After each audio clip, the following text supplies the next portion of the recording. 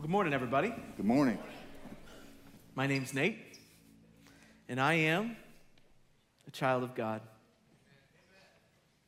I'm a grandson, a son, a husband, a father, a friend, and the worship pastor of one of the best group of people in the best church in the world. It's just my opinion, but it's true. I am a representer, a keeper, a winner, an influencer, and a follower. I have a positive ID. But even knowing that I have a positive ID, I want to ask this question.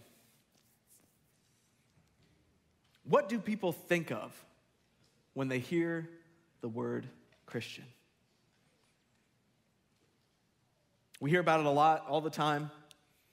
They think that when they hear the word Christian, they think deceived or naive or maybe even downright stupid. Or maybe living transformed by the love of Jesus.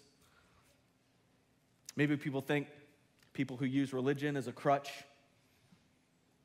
Hopefully they think of loving, giving, kind, sometimes judgmental, harsh.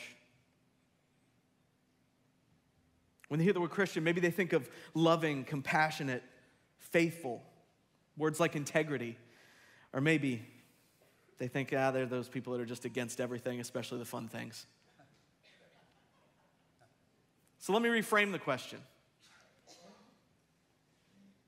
What did you think of Christians before you found Jesus? And maybe, far more profoundly, what do you think of Christians now that you're a part of the body? Nobody answer. I don't want to raise any hands. I just want you to think about that.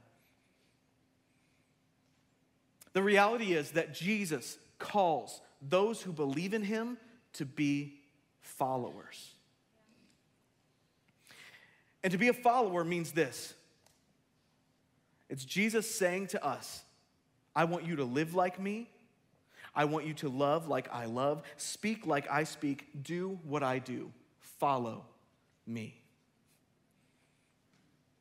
You know, and it's interesting, Jesus never called anyone to be a Christian.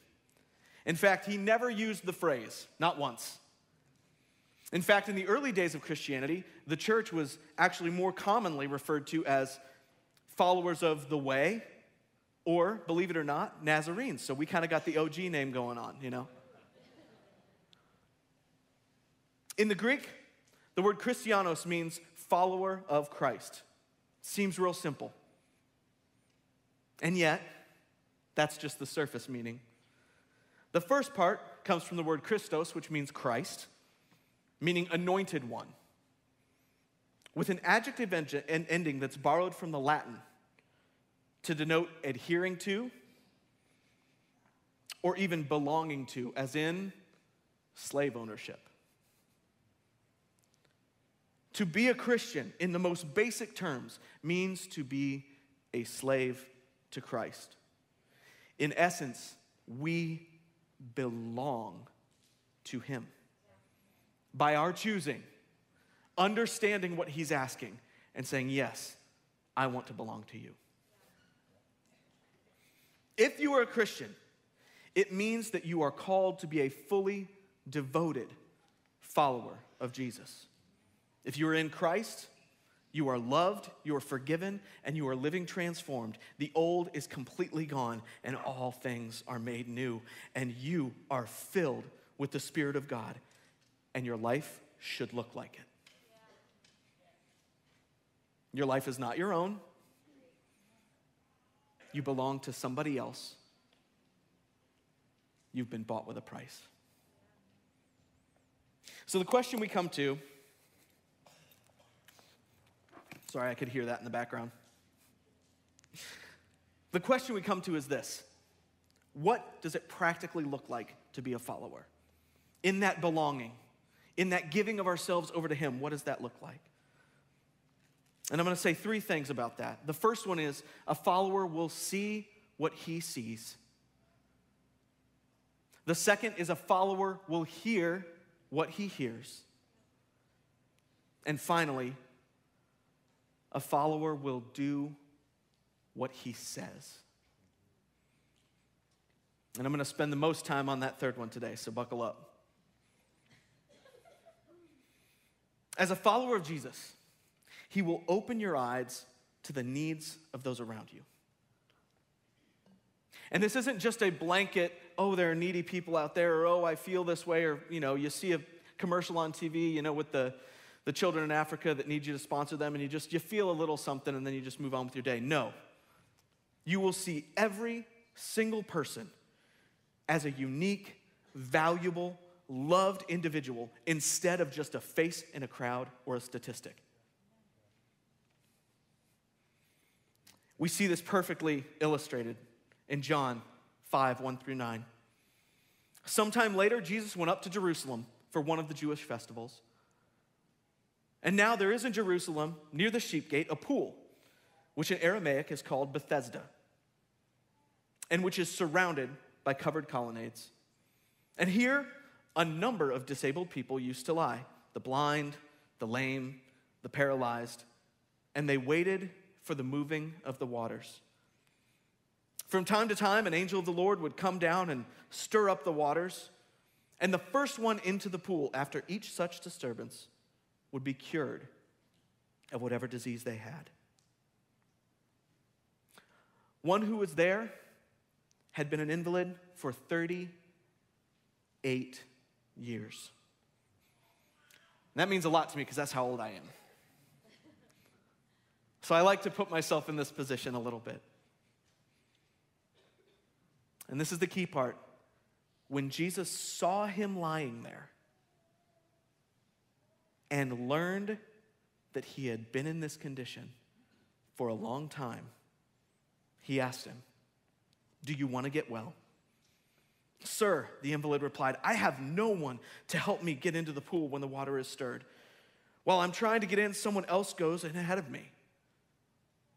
And then Jesus said to him, "Get up, pick up your mat, and walk."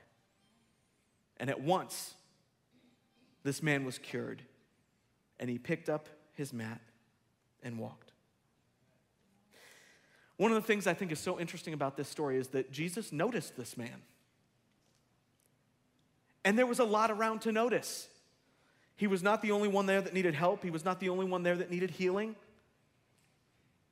I mean, if this was a regular occurrence and people knew this, I can imagine it would have been thousands of people that would have surrounded that place. And yet, even in the midst of so much need around him, he still somehow noticed the one. And I don't know, maybe he'd been there the longest. The Bible doesn't tell us exactly why Jesus singled him out, and I like that. He noticed the man. And he spent real time understanding his situation. The only way he would have learned how long he had been there, the guy had nobody with him, so he wasn't asking anybody else. He was spending time with this man, finding out what his actual need was.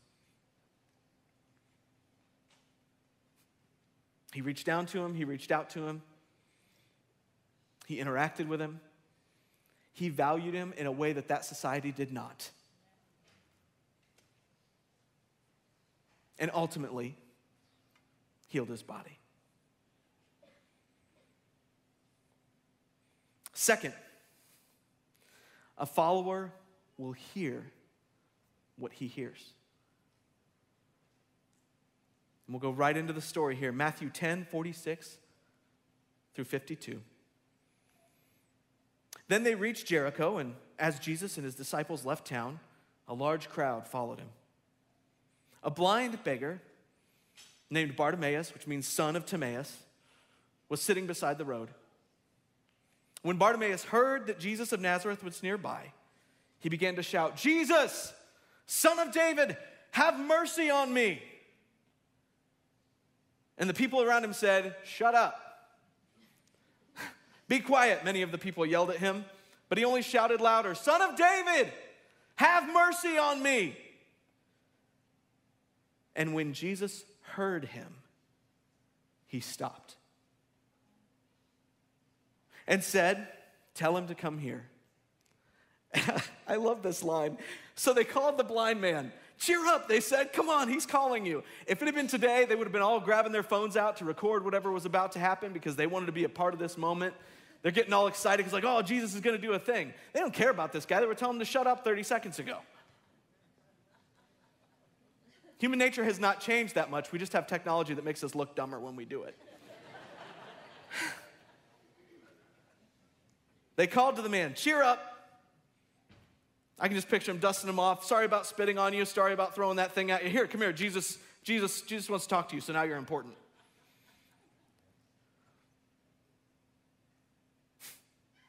He threw aside his coat, jumped up, and came to Jesus. Now, little side note, this isn't even in my notes, but in that era, if you were a beggar, you had specific clothing you had to wear that denoted you as okay to beg, kept people from fraud. Again, things have not changed. I love that the first thing he did was cast off that coat because he knew what was about to happen. Bartimaeus threw aside his coat, jumped up, and came to Jesus. What do you want me to do for you? Jesus asked. He didn't assume, because he didn't say, Son of David, come heal my blindness. He just said, have mercy on me. So he asked him, what do you want? My rabbi, the blind man said, I want to see. And Jesus said to him, go, for your faith has healed you. Instantly the man could see, and he followed Jesus down the road.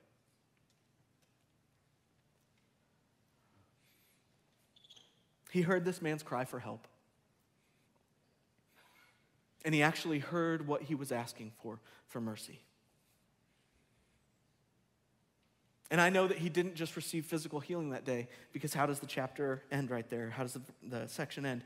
He followed Jesus. Jesus was actively listening for those in a crowd of people who might call out to him.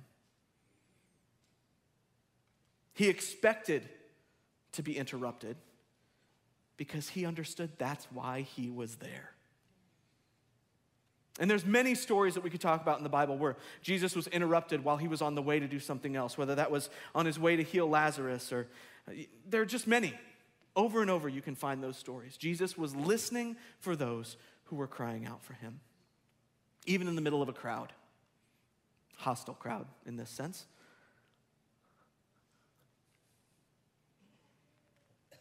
If we're following Jesus, we will hear what he hears. We may hear somebody lash out at us in anger, but we'll hear brokenness. We hear what he hears.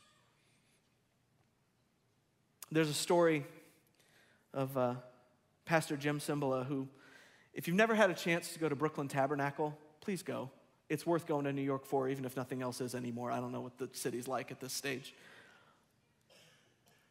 Go to their Tuesday night prayer service. It will mess you up. I just stand there and cry every time I go. It's an amazing place of transformation that God has consistently used for decades now, in the middle of one of the most broken cities in the world. But there's a specific story about Pastor Jim Cymbala, and it was an Easter Sunday story. There was a man whose name was David Ruffin. He was an addict. He was an alcoholic. He was homeless.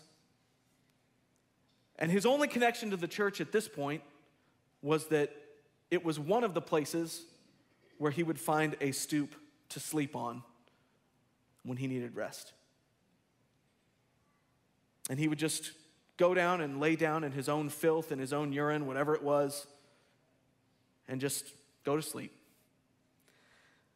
Well, it just so happened that one of these days when he was going, after finishing all of his rounds of collecting cans and doing all the things that he did, he was laying in that spot, and it just happened to be Easter Sunday morning. And he could hear the worship and the sound coming from inside the building. And even in his stoned, drunken, filthy state, there was just something that drew him in to the building.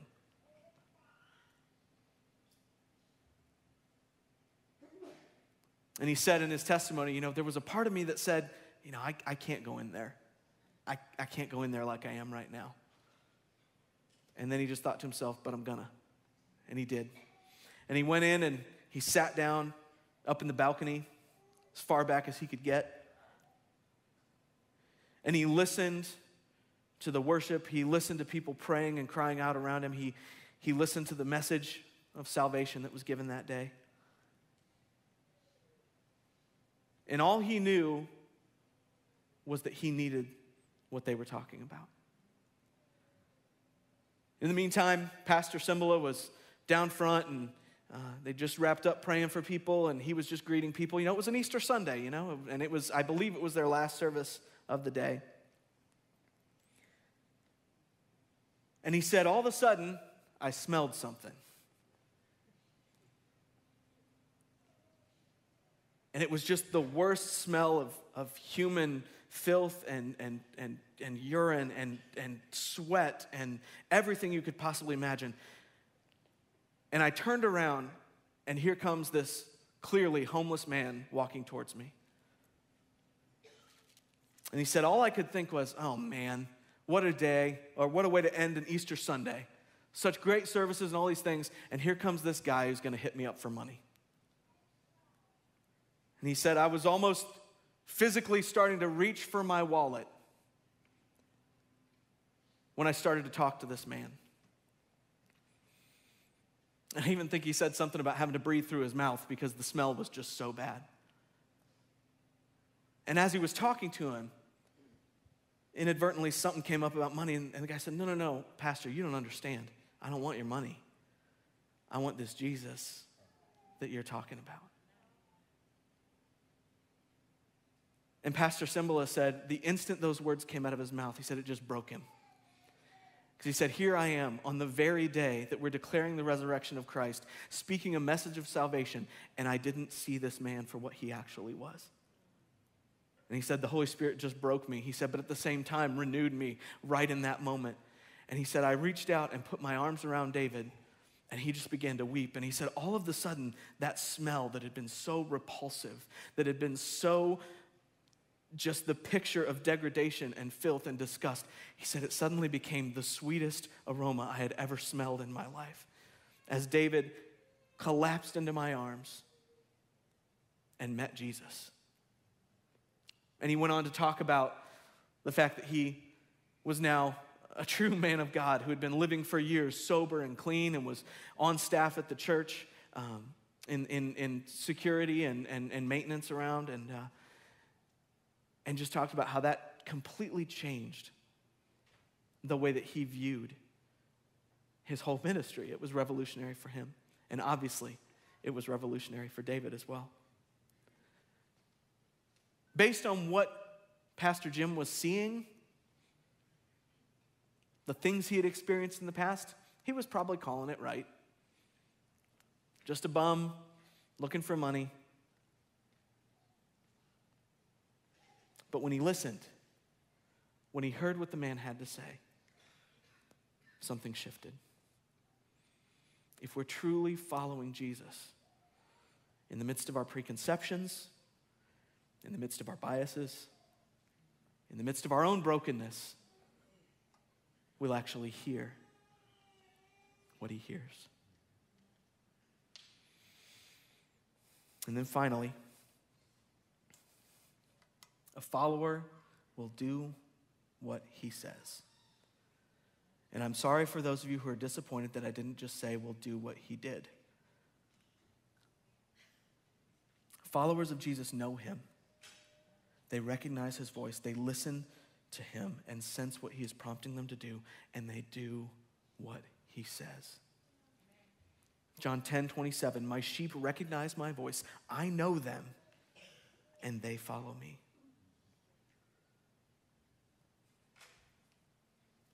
And there are a lot of stories I could tell to illustrate this, but Jesus did the perfect one, so that's the one I'm going to tell. Luke 10:30 through 35. A Jewish man was traveling from Jerusalem down to Jericho, and he was attacked by bandits. They stripped him of his clothes, they beat him, and left him half dead beside the road. By chance, a priest came along, but when he saw the man lying there, he crossed by the other side and passed him by. A temple assistant, a Levite, walked over and looked at him lying there, got even closer, but he also passed by on the other side. But then, a despised Samaritan came along. And when he saw the man, he felt compassion for him.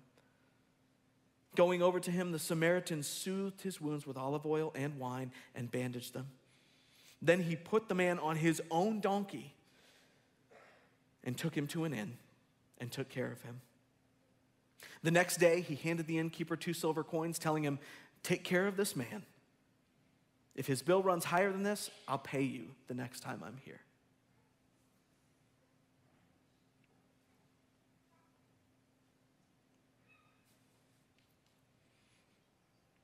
Jesus calls us to compassion that leads to action. It's not enough to see, it's not enough to hear. In every single one of these situations, after he had seen, after he had heard, he did something about it. And maybe some of you are thinking, well, I'm not Jesus. That's fair. You're not. But you do have the same Spirit living inside of you. And if your ears are attuned to what he is speaking, he will tell you what to do, and then your job is to do it. Isn't it great? You don't even have to think. A follower will do what he says. He will show compassion. He will do something with what he sees and what he hears. This is exactly how Jesus lived and loved his entire life. This is exactly how Jesus laid down his life. Proverbs 3:27. Whenever you possibly can, do good to those who need it. There's a quote from John Wesley, which I love, and it's a bit old world, but it's okay. Do all the good you can by all the means you can, in all the ways you can, in all the places you can, at all the times you can, to all the people you can, for as long as ever you can. Jesus didn't just tell us to do this, he did these kinds of things himself. We saw it in these healings, we saw it in these encounters with people, we hear it in this story of the Good Samaritan, but we also see it in the feeding of the 5,000. The people were hungry, and so he fed them. When children were brought to him and the disciples were trying to scatter them away, he rebuked his disciples. He told them, "You're missing the point of all of this. Let them come to me."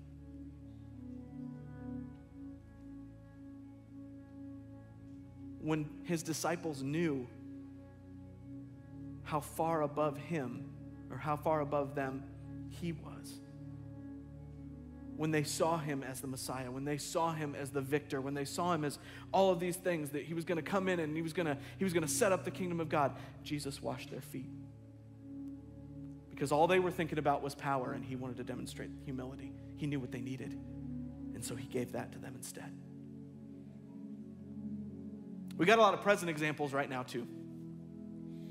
You know, there's needs all over to reach out to girls and women with unplanned pregnancies.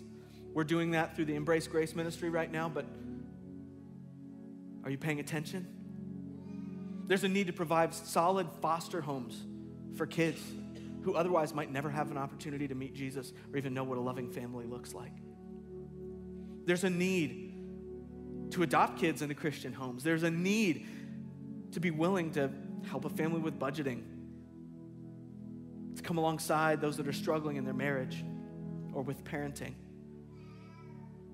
There's needs for pray now moments all over the place. When you know who you are, you'll know what to do, and you'll do it.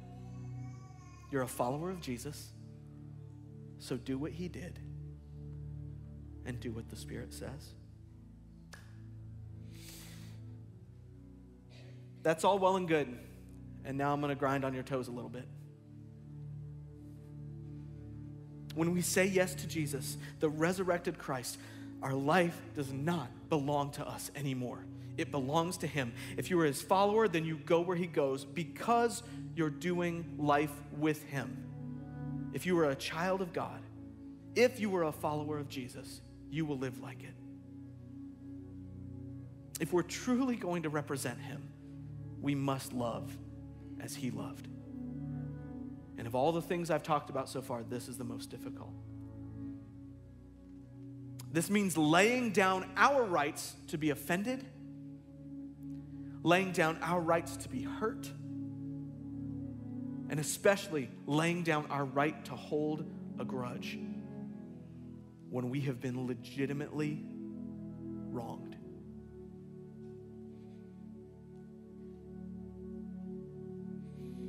If I go back to the story of the Good Samaritan, there's a lot more nuance to what was going on there than simply a guy helping another guy. See, the thing that started that whole story, the context of that story was this.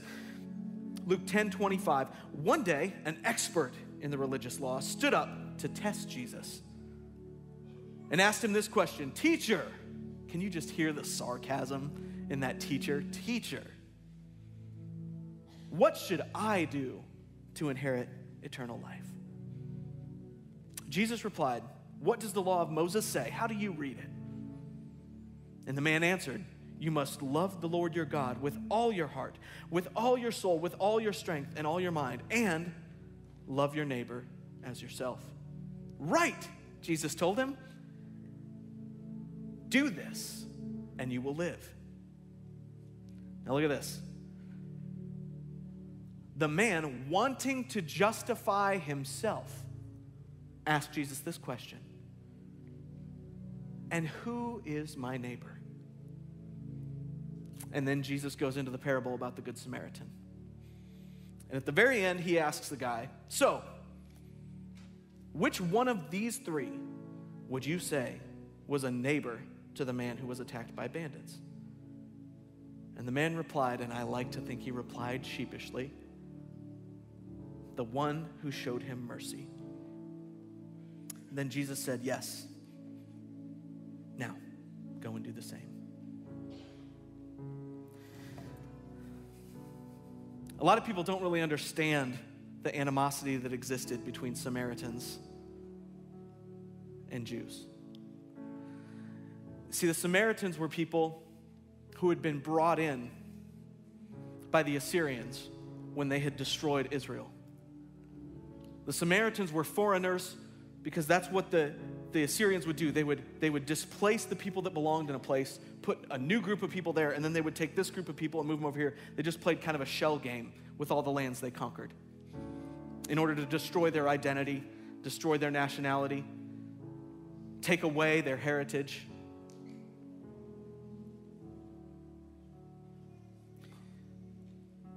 Because of this, they had different ideas about God. They worshiped in places other than the temple.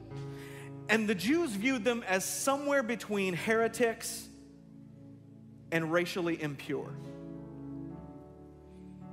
because they had intermarried with some of the Jews that were left.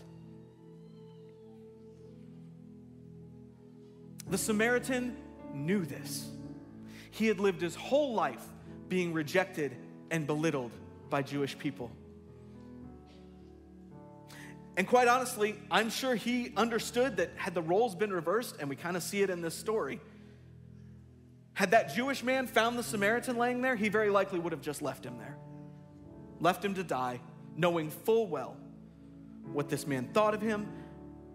The Samaritan had compassion, and he reached down and helped him anyway.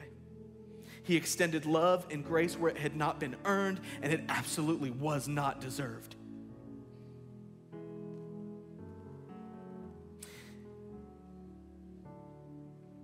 And the way that the Samaritans were looked at by the Jews is much the way the Jews were looked at by the Romans. Everything that was going on in that era was all about national freedom. The Jews wanted to have their identity back. They wanted to retake power from Rome. They wanted to be their own kingdom again.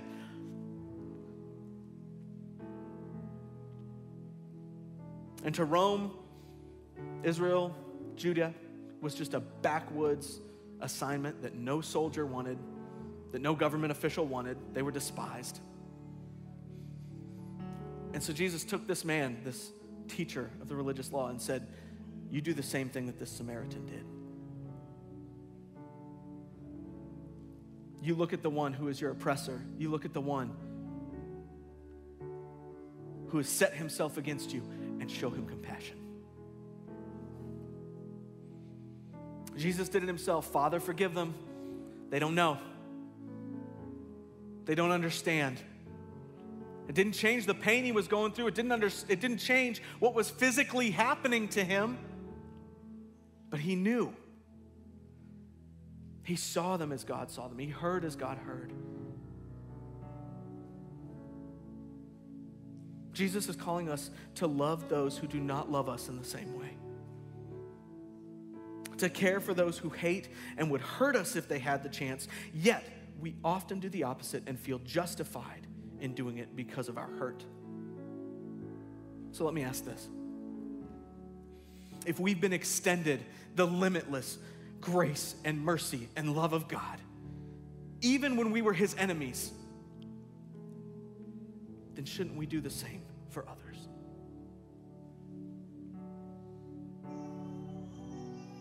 Now let me clarify something here.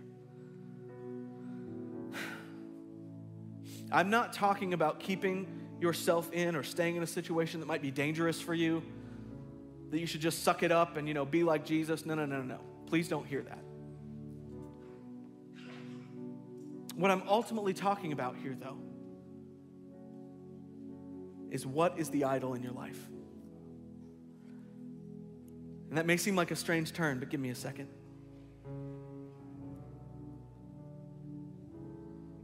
If you are a follower, if you are a Christian, and there's anything, any label, any identifier before that word, you have an idol.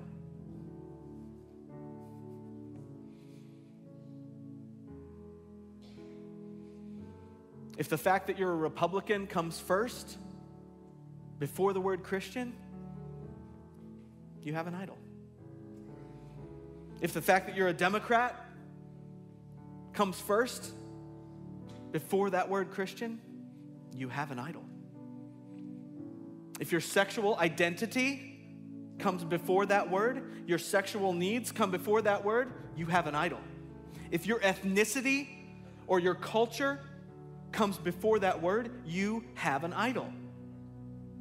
We're not called to be Christians. We're called to be Christians, to be followers, to be fully devoted.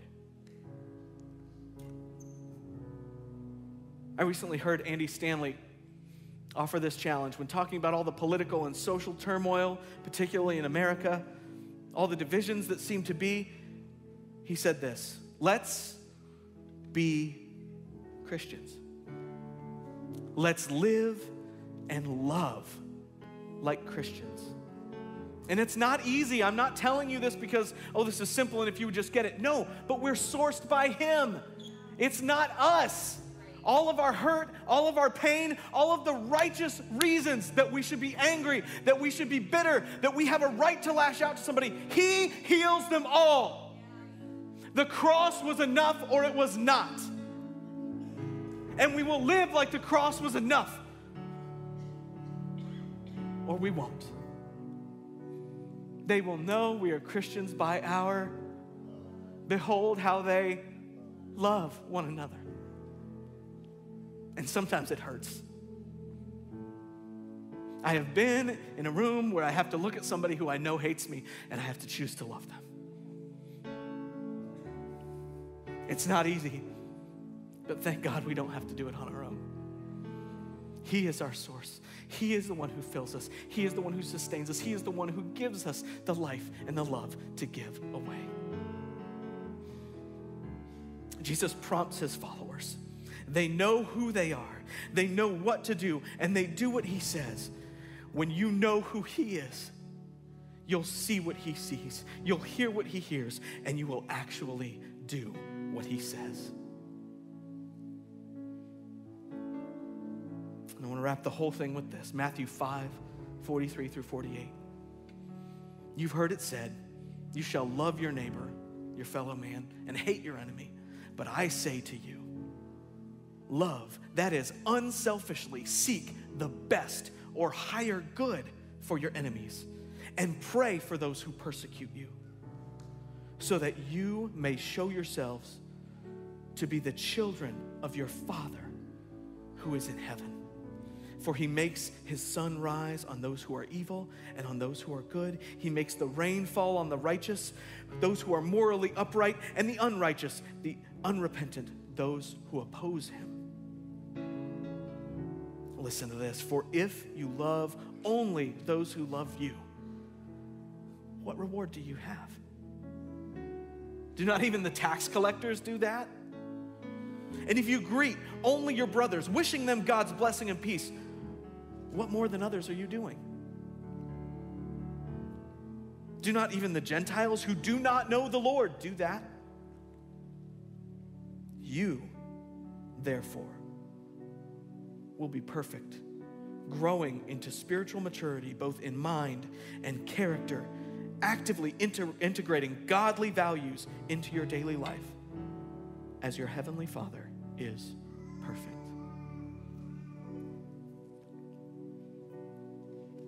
So my challenge to you at the end of all this positive ID, is this.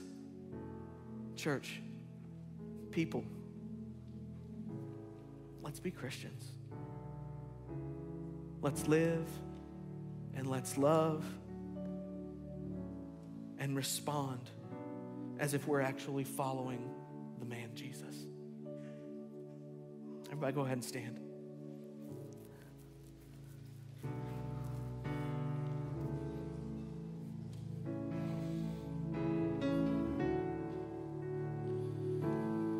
Jesus, we belong to you. If we have said yes to you, we belong to you. I pray that today, those who have heard this message who don't know you would want to know you. I pray that those that have heard this message who have lost their passion and their edge would come to find you and discover you fresh. I pray that those who hear this message who are weary and tired would come to be renewed today. Holy Spirit, we will see what you see. We will hear what you hear, and we will do what you say.